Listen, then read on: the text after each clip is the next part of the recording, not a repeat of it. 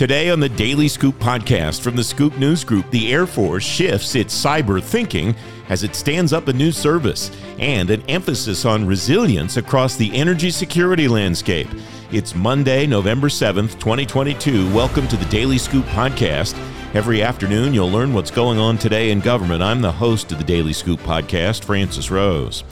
A programming note, the Daily Scoop podcast will observe Veterans Day this coming Friday. You'll get a new show each day this week through Thursday, then a new Daily Scoop podcast again Monday, November 14th. Today, a conversation around cyber defense and resilience. AFCEA Bethesda hosted its Energy, Infrastructure, and Environment Summit at the National Press Club Thursday. My thanks to them for inviting me to host a panel with Mittal Desai, the Chief Information Officer at the Federal Energy Regulatory Commission, Brian Epley, the Principal Deputy CIO at the Energy Department, and Venus Goodwine, Director of Enterprise Information Technology at the Air Force. To start the discussion, Venus Goodwine explains how a big change at the Air Force changed how the service thinks about security.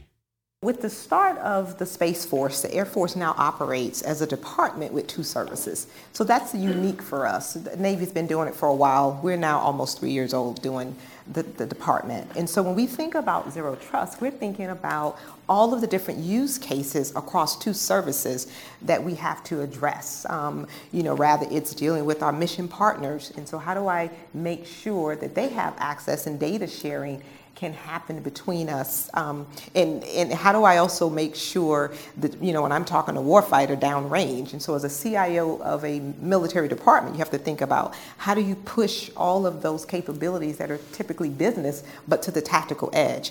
And so when we approached Zero Trust, it was just that. It was taking a look at what are all the different use cases. And so, of course, we started different pilots. In which particular pillar did we want to start with first? We then looked at, let's just start with first those things that are already invested in within our organization. We've always had Comply to Connect. DoD made that a requirement so that we could understand whatever devices we're trying to access our network. We know that they met all the requirements. And so for us, like many other agencies, we looked within first and built upon that. And again, just addressing the different use cases that we had to address, again, sharing with different partners, our coalition partners, but also making sure that at the tactical edge that we can address those issues as well. So you have multiple layers because you have the Air Force strategic vision that the team that I just outlined pursues. And there are broader agency-wide things that come from John Sherman's office that you have to work through also, correct? Absolutely. And so what's important about that too, and for us, originally the CDO, the Chief Data Officer, did not work within the OCIO, the Office of the CIO, but we made that organization change as well because realizing, and we all know this, data is the new perimeter. And so how do I make sure that that data is tagged properly and so that I can have either the role-based or the attribute-based processes in place to understand who has access to that data. And so that's important for us as well. Brian, you're the Principal Deputy Chief Information Officer for ANN, and she talked about the broader security posture, but regarding Zero Trust in particular, where does that stand at Energy, and how are you going about implementing that in your agency? There's a lot of different flavors of it from what I've heard. There are. So the department is a blend of partners under a larger umbrella mission-wide.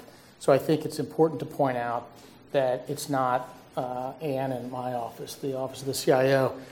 We're, in some cases, the tip of the spear, but most of the time we're behind the scenes supporting our partners, whether it's a department element, a national lab, and just talked about the Power Marketing Administration.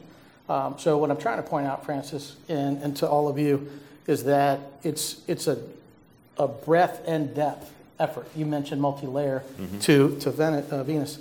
And I think that is critically important because it's got to be a coordinated effort. I like that terminology, breadth and depth. It's three-dimensional. It is. The way that you describe it. And I wonder how that applies. How do you connect that concept then to the things that Ann just talked about? So that's our day job. Yeah. Thank you, Ann. So our day job is connecting those dots that I just pointed out. So those department elements, our partners, are what we're doing. But our partners are not limited to the Department of Energy.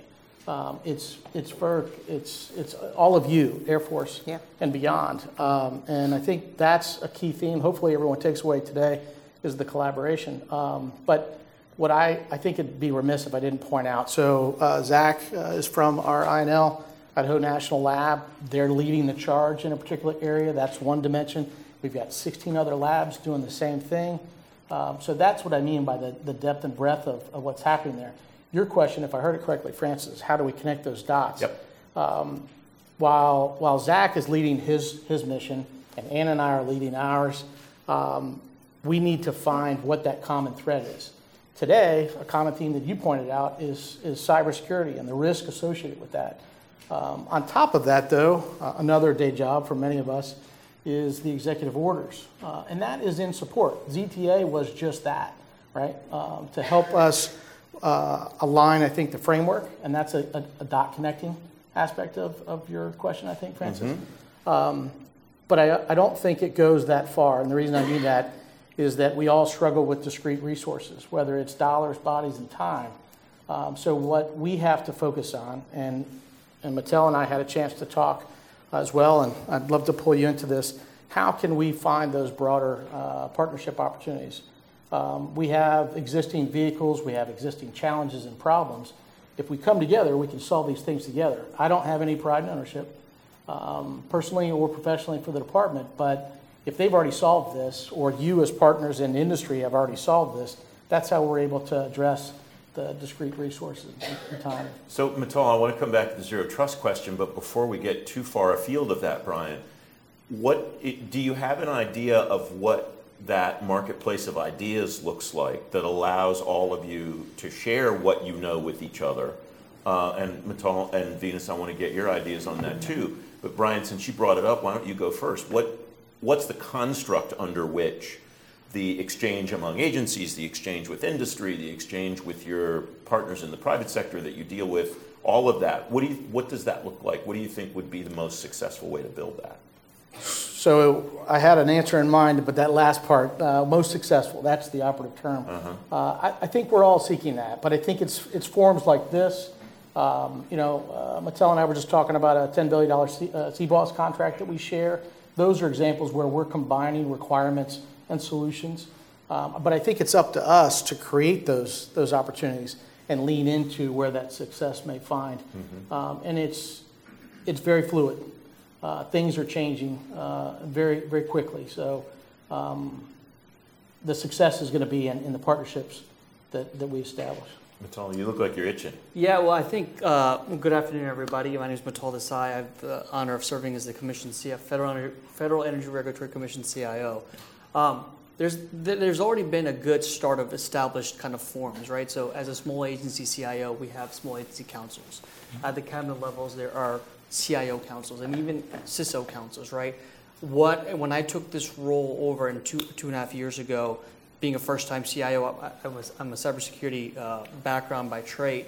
Leveraging those vehicles, meeting with other CIOs to look at commonplace problems was a way that we could scale real quick, right? So if we were implementing a new architecture, new services, other agencies have done that. And be able to share that knowledge across my counterparts has been very useful for us to be able to scale very quickly on some of our overall enterprising initiatives. As Brian alluded to, we are an independent agency of a regulatory body, but we have a lot of connections with DOE. We roll up in many instances from a cybersecurity reporting standpoint. We are leveraging an enterprise-wide CBOSS contract that provides us a contracting vehicle that's a little more flexible, scalable, and for us to be able to adapt to change quickly, we can jump on that vehicle to execute our initiatives. Working with DOE proper, we've been able to leverage that contract, something that we didn't even know we had. But that was really through organic conversations, organic meetings that we could set up. And then leveraging the partner base. So when we talk about the big system integrators or even our partners of the services that we use, we've leveraged and tied into, what's the best way to implement this from a small agency perspective. I know a counterpart has done this in the past. How do we take that and scale it within our environment and be able to take the lessons learned so we don't get tripped up and we can execute on delivery faster. So that's what you just described there. You are leveraging something you didn't know you had.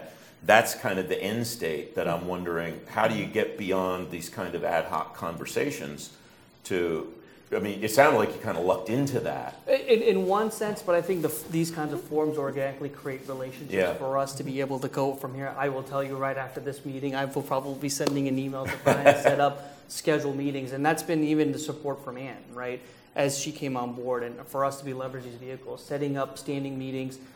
But during the pandemic, when we had to shift to a hybrid working environment, there are a lot of things we had to figure out really fast, right? How do you get collaboration content tools working really fast? How do you deliver new laptops to employees that are no longer coming into the building? That's where we worked with our partners to figure out, okay, we know that the operations section in DOE has done something like this. Can we leverage that, right? They've come in to assist us in multiple instances. We've worked with our partners to scale up because they know that another agency is on there as well. Venus, you have a unique perspective on this, at least to my knowledge, because you were on the civilian side before you went to the Air Force at the Agriculture Department. Now you're on the Pentagon side. What does as we're talking about this structure and this idea exchange, does it look different inside the building than it did on the civilian side of government? Absolutely. And what I will tell you, my answer to that is culture. Because, you know, in Department of Defense and all the military services and then the fourth estate agencies, we work within our bubble. Oh, we have no problem sharing there. It's almost a competition between the MilDeps, who gets there first, and then they're willing to share backwards. But what does not happen well is Department of Defense with the federal civilian agencies. And I know that from experience because I work, you know, of course, I was DOD and I went civilian, I went back, and I said, you know, they're doing this over there. And really, it was like, yeah, but we're going to do it over here. And so that's a cultural change that we must address. And so I'm able to do that from the seat where I sit within the office of the CIO. Then the other thing is our acquisition laws. It makes it almost so taboo to have that public-private partnership with industry, because if you say something, it's like, oh, that's going to be a protest, or you've given them information you didn't give everybody. And so somehow we have to figure out, how do we have this relationship one with another, you know, and still maintain that integrity and tell our acquisition bubbas that it's okay that I talk to them and learn, you know, but that doesn't happen. So changing the culture, I think, and addressing the acquisition, the way that it operates today, is going to be key for us. And again, of course, these type of events, you know, on the DoD side, mostly a lot of us are dealing, you know, with like this AFCEA side, you know, but ACT on the civilian side, I love participating in that. We don't do that as much. And so we need to kind of cross those barriers. And with conversations, you know, like this, and as I start to reach back into my old network, I think I can help to bridge some of that as well. I appreciate that indulgence on that idea exchange concept, because every specialty, every area of study and work across the government seems to struggle from that. How do we all know what we all know? So you're not, as you alluded to, both of you, reinventing the wheel. Mittal, I want to come back to the zero trust concept that I started with Brian and Venus on, and what that looks like for you at FERC. Yeah, so obviously with the executive order, that kind of spun into things very quickly in respect to how are we implementing zero trust strategy across the pillars, right? What we had to scale fast really quick was we started looking at introspection and inventory of our assets online. What's on the network, who's on the network, and how long they're on the network. And so we really focused on the identity pillar in an immediate sense to be able to clean that up, build the visibility that we had, and then apply the proper security controls in place. With the advent of the pandemic and increasing the hybrid working environment, we had to scale fast on how to provide those solutions in a multi-hybrid environment. Use of inherent technologies that we had available to us, we were able to kind of implement the controls in a way that, you know, while you want to access primary services, but you also have to attend your child's soccer game, we can give you that level of service. But we also know where you are, where you're at, and how long you've been onto that service. Yeah. That has been the start of our journey, right? Because Zero Trust is going to be a marathon. You're going to keep going. The big thing for us is that as a CIO now, we have modernization efforts that are taken underway. We have a lot of legacy equipment. We're moving into a replatforming and re-architecting to a cloud-based work set. We have to overlay federal requirements. So if you think of Zero Trust, IPv6. So what's the right balance, right, of implementing the right level of requirements by also enhancing the user experience and also making good on commitments that we have to our program office constituents? I normally don't like to ask a question and then go down the line, but I think in this case it makes the most sense. Because, again, you all seem to touch on this idea of the executive orders and the interactions therein. And I wonder how I'll start with you, Mittal, this time. How do you stay focused on the benefits of not just Zero Trust, but whatever the instruction is from above? How do you stay focused on the mission benefits and not just conforming to whatever the letter of the structure is, that you have to make sure that you do all of these things, whatever they may be? It's a complicated tango, yeah. Right? And I think what we have tried to strive on, for the longest time, and when I took over this role, the agency has been striving for a level of innovation. We've done a lot of good work, but I think we were at a point where we needed to excel some of our commitments. And so, what we've taken to really focus on is, the user experience. We want to provide a user experience. I always joke with my team, I want the TurboTax model. Point, click, get an outlook, right? Simple services that any user can use at any time. We have worked very hard to overlay where it makes sense to protecting our systems and assets. Threats are going to be constant and frequent, and they're going to be sophisticated. So what is the right line from a risk acceptance standpoint or a risk tolerance standpoint that we can put into place? So what we've done as we market out or as we plan out projects, we overlay the customer experience, overlay the security or federal requirements in place, look at the compliance requirements, and then we look at the ROI, what makes the sense. And then we'll phase it out, right? It may take a little bit longer to get all the commitments in place, but if I can deliver faster, agile services to my consumer base, that's what we're going to do, while ensuring that we're going to protect our assets and our systems in a pragmatic manner. Brian, again, how do you stay mission-focused when you have compliance, very clear, very aggressive compliance goals that you have to hit? There's not a recipe for that success that you asked for, Francis. But I think the key terms that Mittal just pointed out is the balance, balancing between the. Well, let me pause there. Something that is underpinning everything we're talking about here is just plain risk management across the board, whether it's mission, cyber, EO, regs, funding, all the above. It's risk management as table stakes. So with that, I think we have to evaluate whether it's ROI or the value of the level of effort that goes into these things. And it's not a no or a not now, but it's a sequencing in terms of those priorities and how we align those with, as I mentioned earlier, the discrete resources. But just to take a quick pull off, we're all familiar with what happened over the last, I don't know how many years it is now, we're calling it a pandemic.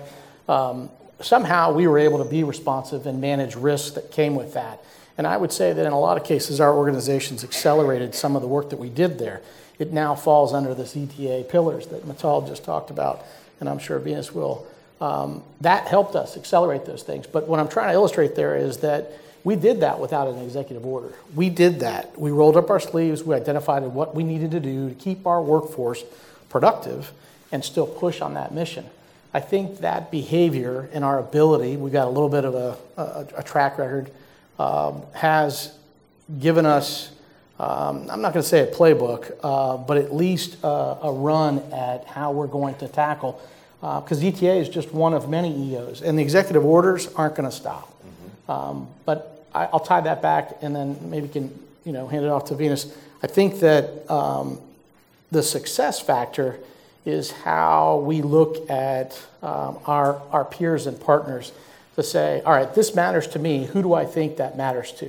While Mittal and I are still under the energy umbrella, there's a Venn diagram, a smaller cross section, and I think we need to identify that where some of those priorities have already been identified and where some success has already been marched to. Does that answer the question? Yeah, it does. I appreciate that. Venus, you were nodding so enthusiastically as your fellow panelists were talking. I hope they didn't take all your ideas. They did. No, absolutely. Here's what I think. So first of all, when COVID happened, what we did was took risk. immediately. He said, everyone's going home, and for our livelihood, we had to accept risk we would normally not accept. We can't go back. Because what that showed us is that it was okay, right? Because our mission still continued, and some will tell you very well, and that's why individuals don't want to come back to work, is because they say, I can do this very well at home. And so for us, we said, okay, if I'm willing to accept that risk, now when I look through the lens of zero trust, you remember Google, it took them 10 years? I don't have 10 years to try to figure this out. So what do I do, as you talked about, Mittal, in this phased approach, but deliver capability while I'm getting to that destination? So you talked about ICAM and starting with identity. Everyone knows I can do ICAM without zero trust, but not the other way around. And so we decided, let's focus on that pillar, because as I mature that, the zero trust will benefit from that. Data is the same way. If I start to work on data governance and data tagging and data standards, that helps my organization as a whole, but then so does zero trust. So zero trust isn't just this thing that I stop doing everything else. It's really complementary to the things that I'm already doing and the investments that I've already made. And so the other thing about that, you talk about balance. Yes, I have executive orders, but I have this big DOD on top of me as well that has their modernization efforts that I must also adhere to, both operationally and from a compliance perspective. And so how do I balance those? I need to make sure that the requirements line up. What is the requirement for the thing that I need to do, and who benefits from it? And what's a little bit different when you're in a MILDEP as well is our A6, which is from our operations side, our warfighter side, is separate, on the Air Force side from my CIO. So it's a little different there that I am just from the CIO perspective providing capabilities that are used at the tactical edge. Same in the Army. They have a G6 and then they have a CIO in the Navy, and the others are the same. So we have a little bit of separation between while I'm building zero trust and they're still fighting the war, or supporting Ukraine. So it's not that much balance for me because I have two different organizations. I have two different missions that's doing that. So understanding that as well. But I want to touch on something that you talked about too, if I may, user experience. Of course, on the civilian side, we talk customer experience because, most of our service is for the citizen public. But user experience for us is imperative for the warfighter, right? I cannot, so when I'm delivering, user experience, I'm thinking, how is it that I'm going to make sure that the capabilities I'm providing are not limiting their productivity because their lives depend on it, right? And so our user experience approach was a little different because we talked about how do we operationalize user experience. When a warfighter clicks on a link and the transactional path is so long because there's so many hops, how do I think about that? Because then it becomes for us a recruitment and retention issue.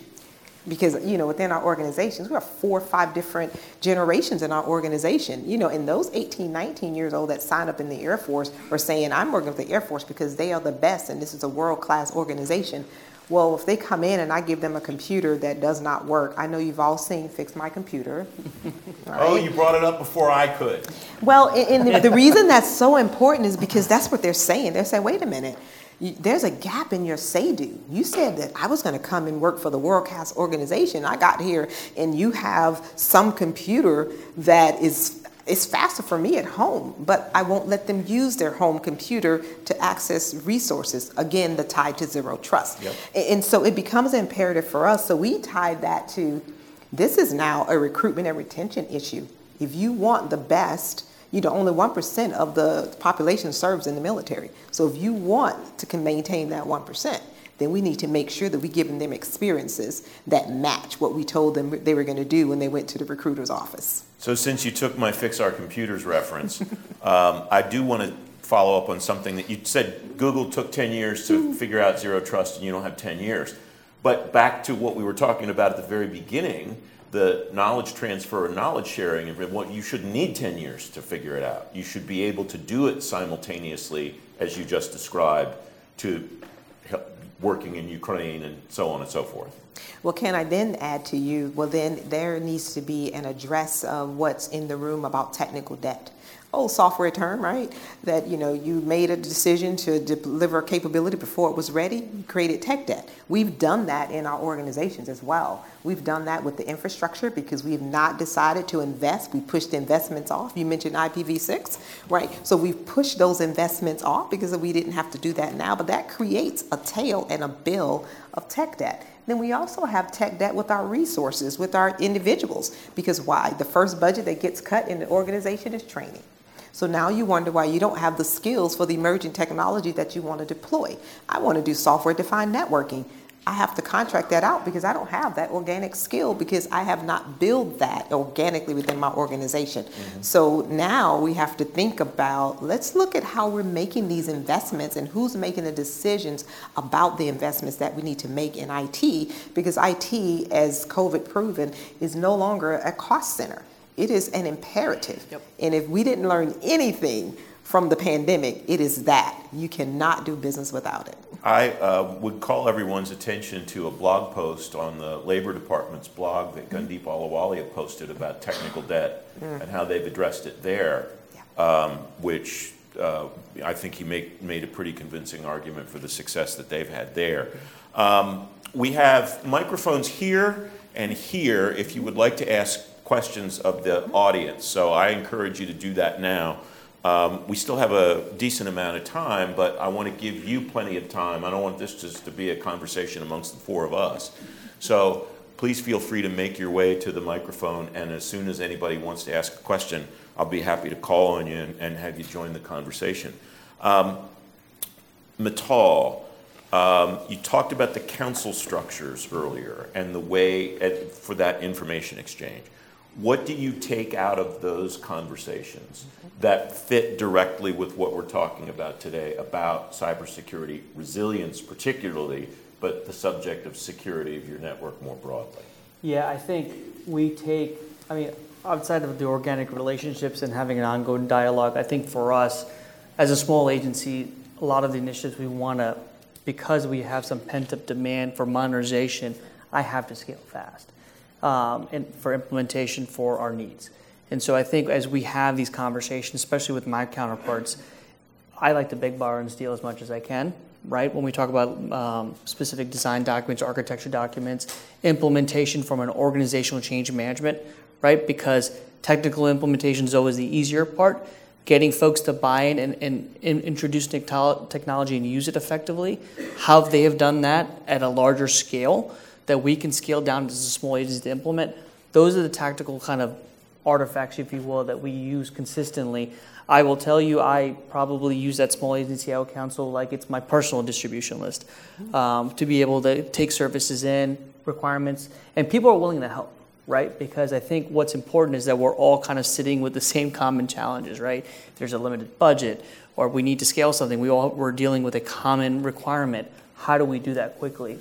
And so I think that's how we have done it at the FERC to be able to use it. And what I've kind of encouraged my management structure below me is to meet your counterparts at different agencies. So at DOE, my director of operations knows the associate CIO for enterprise services, things like that we can kind of organically have the conversation, but then tactically take information sharing and make it more of a tangible output for us to deliver services to our customer base. Brian, you have a little bit of a leg up on some of the civilian agencies at Energy in that you have Inflation Reduction Act money support. Everybody always is interested. Well, not you personally, but I get it. How does that influence the way that you're able to do some of the things that you want to do, either timeline-wise or scope-wise or whatever? Yeah, it's a great question. Everyone's wondering about the bipartisan infrastructure law, Inflation Reduction Act, and all this money. Where's it going to go? Unfortunately, I'm not seeing it, and that's not a dig at anyone, but I'm trying to point out some of the topics that we talked about here and maybe connect the dots with some innovation and workforce. So the bill and IRA money, at least within DOE, Department of Energy, is supporting our mission directly. And I think that hopefully you all realize that our national labs are the the bedrock of R&D for Department of Energy. That's where all of our science and innovation, stems from. So that's where they become, I think, dependent, maybe not reliant, but dependent on the OCIO, the Office of the CIO relationship and our partnership, so that we're able to address commodities and the table stakes of just IT and play a higher order of support in the OT side of things that are supporting that mission. I think that the other topic that I wanted to bring up was the workforce. I think that the bill and IRA money is, that funding is supporting that, where we can surge skilled workforces, whether it's cyber, science, data, all the things that my colleagues have talked about today, but other areas that are supporting all of our mission. I think that what I'm describing is that shift. And it requires not only OCIO to look at that balance, but to look at the collective balance in terms of the roles that we play together to accomplish those things. Hopefully that addresses it for you. You got it. Thank you very I'm much. happy to help you spend the money. I don't have it. I'm sorry. You can pass the hat. That doesn't mean he won't help you spend it. Okay. That's true, yeah. Sir, if you just tell us who you are and who you're with, and if your question's directed to one of the folks in particular or the entire panel, let us know that. Welcome. Oh, thank you. Yes, my name is Ron Thomas. I'm with WSSC. It's a local organization here. I had to laugh. I'm an Air Force vet. And when, I forgot your name already, Air Force? Ms. Goodwine. Goodwine. When you said the recruiter lied to people who enlist, I can identify with that. What are the type of computer that we use as a civilian, and then we get into the armed forces and they're generations behind. What are you doing to address that? So, great. Thank you very much for the question. Thank you. I'm going to fix your computer. So one, it is definitely an imperative from our secretary to address that, because no kidding, it is a recruitment and retention issue, because airmen are saying, I am not going to come to work at a place that if they don't care enough about what is in front of me that I use every day, then what else am I missing? Because you think they're at a level, at a unit level, that they don't understand the decisions we're making, at the corporate level. So what we're doing about it, first, we established a standard based on our user experience performance metrics, because we do performance monitoring, that says, we need to have a baseline standard that you can no longer buy the cheapest computer at the end of the year with fallout dollars. So we stopped that practice and said, no, it is now a policy that we've set a standard that every computer will be purchased. The other thing that we decided to do was making sure that we don't wait to the end of the year for a number of reasons, supply chain reasons for one, that we don't wait to the end of the year to purchase these devices as well. It now has to be a planned event. And so we changed our policy where, our refresh rate was 4 or 5 years. That's way too long. I mean, how many of you keep a computer for 5 years? Right? Don't admit if you do. You don't, right? And so I shouldn't have to do that. But the most important thing I think that we're doing is what Zero Trust is allowing us to do. That now we have the ability that you can take your home computer with your CAT card and you can access your resources from home. I don't need to give you a computer. I now created what we call Desktop Anywhere as well, so you can bring your desktop to use. So we've now gotten creative in how we're providing these computing capabilities, to all of our airmen and guardians. Mm-hmm. How do you do that, though, and maintain the resiliency of the network that we've been talking about throughout the course of this conversation? Yeah, because we've always done cybersecurity, and comply to connect is important. So whether you're connecting to my resources from a government furnished equipment or your own, I have to understand that when you connect, do you have access? Do you have the requisite knowledge, skills, or even the clearance if required to access that resource? And that we monitor that. And that's where performance monitoring comes into place, that is really becoming more prevalent today that we never thought about. The blinky lights that we often monitor as IT operations kind of went by the wayside. Well, that's now prevalent again, because it's important that I understand from a confidentiality, integrity, and availability standpoint that if I don't have availability, because when you click on a link it doesn't work, that makes you less productive, effective, or efficient. that matters. And so now it's affecting now your user experience. It's affecting rather you will stay and not leave the organization. So it's like a circle of life now. And before it was in a siloed way, and we're just not doing that anymore. Sir, thank you for the question. Appreciate that. Brian or Mittal, do you want to add anything on to what Venus talked about there? I think the laptop is a primary example. I mean, we've had old laptops in the environment. We've kind of coined the phrase is operational hygiene. That's part of our operational hygiene, right? And so what that means is that, we spent so much time doing Q4 buys of things. We have now created a contracting vehicle, so if you think of BPAs, to be able to, on the spot, if I need to buy new equipment or scale up, because we have dam safety inspectors that need to go out and be able to have mobile devices, we can do that, right? When I talked about a little bit about customer focus, to me this is very important, right? Yeah, we run the operations, we keep the lights on, but what's at the end point when you turn it on? How easy is that to use? How easy is to connect? So we spend a lot of time in budgeting now. We are trying to move toward a laptop cycle refresh of every 2 to 3 years, if we can do that. We're in a massive upgrade as we speak, but commodity IT is something that we want to provide. It's not only just the laptop that we're thinking about, right? Some of the things that we're looking at for user base is now a take-home program. What does your environment look like at your home? What does your environment look like in the office? So, during the pandemic, we coined it the Chick-fil-A line, where we had folks coming in to pick up monitors, to be able to provide, a monitor at home with a laptop, a monitor in the office with a laptop. And so we had folks driving in, my support staff literally putting in monitors into their trunks because that was the safest way to do it.